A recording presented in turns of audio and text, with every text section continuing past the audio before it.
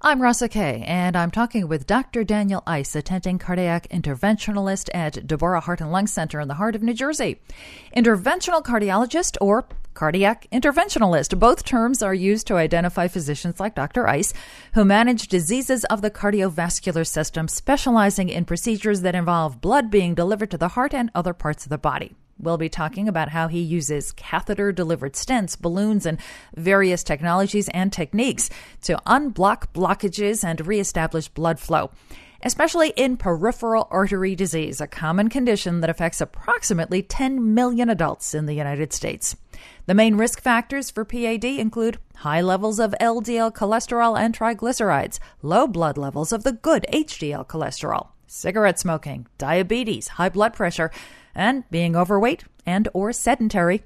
And African Americans and the elderly have a higher risk overall. PAD symptoms usually show up in the legs, causing pain, fatigue, or other discomfort, but as many as half of people with PAD don't get symptoms. Deborah hosts annual PAD screening clinics this year on September 21st. So visit demanddeborah.org to register if you or a loved one have symptoms or some of those risk factors. So more about PAD, the screening clinic, and Dr. Ice's work. Dr. Ice, I've been talking with doctors at Deborah now for years, and I do my best to keep up with what's going on in the world of cardiovascular health. And more, I'm seeing the term structural heart disease when interventional cardiology is discussed. Structural heart disease is a term that's becoming more popular as we're coming out with more procedures that have been shown to benefit the heart. For a lack of a better analogy, if you think about a house, walls and doors, kind of the same concept with the heart, talking about the walls or the doors being the valves in the heart. So structural heart disease mostly involves the valves of the heart and disorders of those valves, whether they be tight or whether they be leaky. But it can also include small holes that might be present in the heart that somebody might be born with, and trying to go in and repair those holes. So what illnesses or disease states then do you treat the most? I would say by far coronary artery disease is what we treat the most, just because of sheer prevalence of that. But as we're becoming more familiar with and developing better procedures to go in with a less invasive approach to fix valvular disease, that's quickly becoming on the rise. So when we think of the heart as a house, valves would probably be the doors connecting between rooms. And of course the walls, and I'm just trying to contrast that with potentially the electrical system of the heart or potentially the plumbing, which would be the coronary arteries. There really is no part of the cardiovascular system that you don't rummage around in somehow, but not generally with a scalpel. You were talking non-invasive or less invasive. So what's in your toolbox? Certainly little tiny tubes that we deliver our equipment through, called catheters, certainly wires, balloons, stents, sometimes even little devices that help shave off calcium or plaque from the arteries. Gosh, so you're the electrician, you're the plumber, you're the contractor. Right. And even potentially plugs to go in and plug the small holes when they need to be plugged. You're the drywall guy. That's right. And enough joking about houses and hearts, but are catheter-based procedures always preferable to a surgical option? I wouldn't say always, but certainly a lot of times they are less invasive and more attractive, both for possibly to the physician as well as the patient, because they're less invasive, they're easier recovery, less recovery time. But I wouldn't say necessarily every disease is best treated with a catheter-based intervention. There is still certainly a role for surgery for certain places, severe valve disease, potentially in a young, low-risk patient, and potentially even if we talk about carotid artery disease in the best way, I wouldn't say necessarily that it's been shown that the catheter-based treatment is better. It may be just as good. Now, catheter-based treatments come a ways, too. It used to be only through the groin that you'd enter, but now you've got more entry points. Correct. So now technology has allowed us to get into the vascular system even in smaller arteries, such as the arteries in your wrist. And potentially when we're treating peripheral arterial disease, we can even go in arteries in the foot and ankle area to try to go in from a second option or a less invasive option that may be associated with less bleeding complications. Is that a question of having to travel less distance? You know, the idea of going through the groin to get to the heart seems like you're going off a long way. Is that then even less invasive if you're going in through the wrist? Or, through the foot to get to a blockage in the leg? Right. The distance is about the same, but overall it's going into a smaller artery whereby bleeding complications would be lower. And oftentimes it's easier recovery after a procedure where they can get up and move around immediately after the procedure rather than having to lay flat for several hours. What do you see coming down the road in terms of research, clinical studies? Well, I certainly expect a more expanded use of catheter-based valve procedures to go in and replace valves over a catheter. Just recently, there was a trial coming out looking at low-risk surgical patients and whether they do better with a surgical valve or a catheter-based valve. And the catheter-based valve seemed to work better. And I think we're going to see that expand over to the mitral valve territory as well.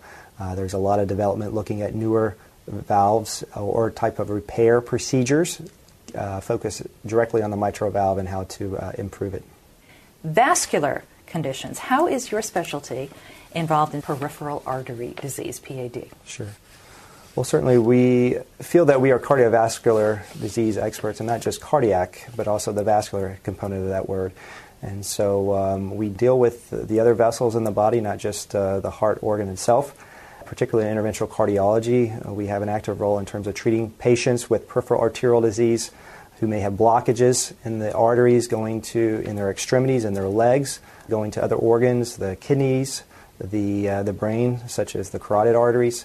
And there are ways to treat those both with medications as well as interventions. How do you find those blockages? Well, we can often find them by means of simple non-invasive testing or screening tests that we can do to identify a reduction in blood flow down to, per se, the legs, for example, blood flow down to the feet. And we can show that the blood flow has been reduced, and then we can use more modern and advanced, sophisticated testing such as CT or MRI to identify blood flow and blockages that way too. So imaging. I should say.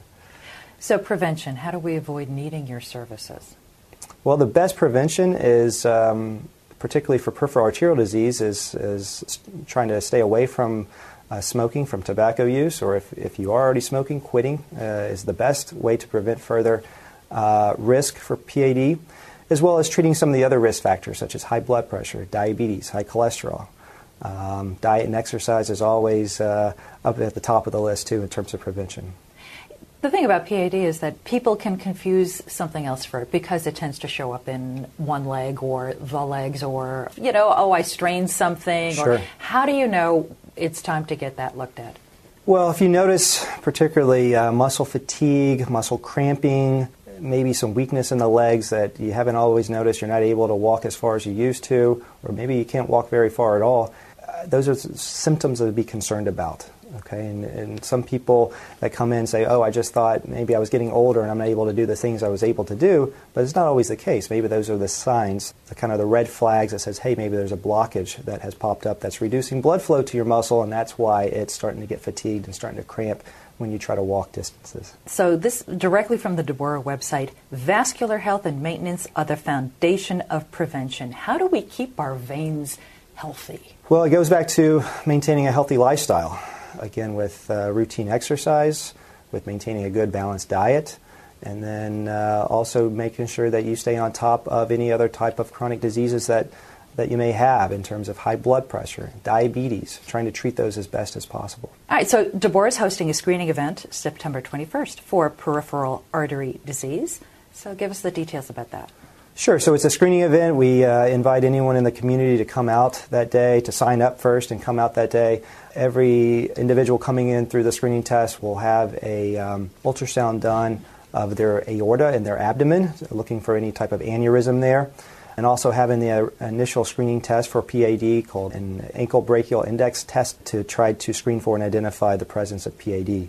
This would be particularly high-yield patients, those patients that are having any evidence of leg fatigue, leg tiring, cramping, just in general the leg not feeling as well as it used to. It's a great way to potentially just take a look, make sure there's nothing going on. If there is, there's additional tests that can eventually be done that we can recommend that you either have done here or somewhere else where you receive care. Screenings like this one, do they ever turn up surprises? Something else entirely that somebody came in thinking might be PAD? Certainly. Obviously, with the screening test, we do identify patients who have the disease, and that's really why we're doing the screening test to begin with. But oftentimes, in terms of just talking to the patients about certain symptoms, we often will end up identifying other problems not related to PAD. So whether it be venous disease or, in some cases, even very serious coronary artery disease. We may identify very concerning symptoms for that, which otherwise may not have been identified, just simply by talking to an individual for 30 seconds, 60 seconds as part of the screening process. All right, so if you've been getting winded or your legs have been aching in a strange way, and you're thinking, gosh, maybe it's time to get this, you got nothing to lose. Register for this, come on down to Deborah. It's non-invasive. Correct. You're going to talk to people who have seen it all. They know exactly what they're looking at and what they're not looking at. Sure. Absolutely. It's a great free way to come down, take maybe 30 minutes to 60 minutes of your Saturday to come out, get your legs looked at, and either say, hey, your legs look good, or hey, something's concerning here and maybe we need to do some more testing. How do you get in touch with you good people here? It's simple. You can just get on the internet and go to our website, www.demanddeborah.org. And there's plenty of information there. You can find out more that we have available and even read about common cardiovascular diseases that we can treat here. I'm Rasa Kay, and I've been talking to Dr. Daniel Ice. He is an attending cardiac interventionalist at Deborah Heart and Lung Center in the heart of central New Jersey.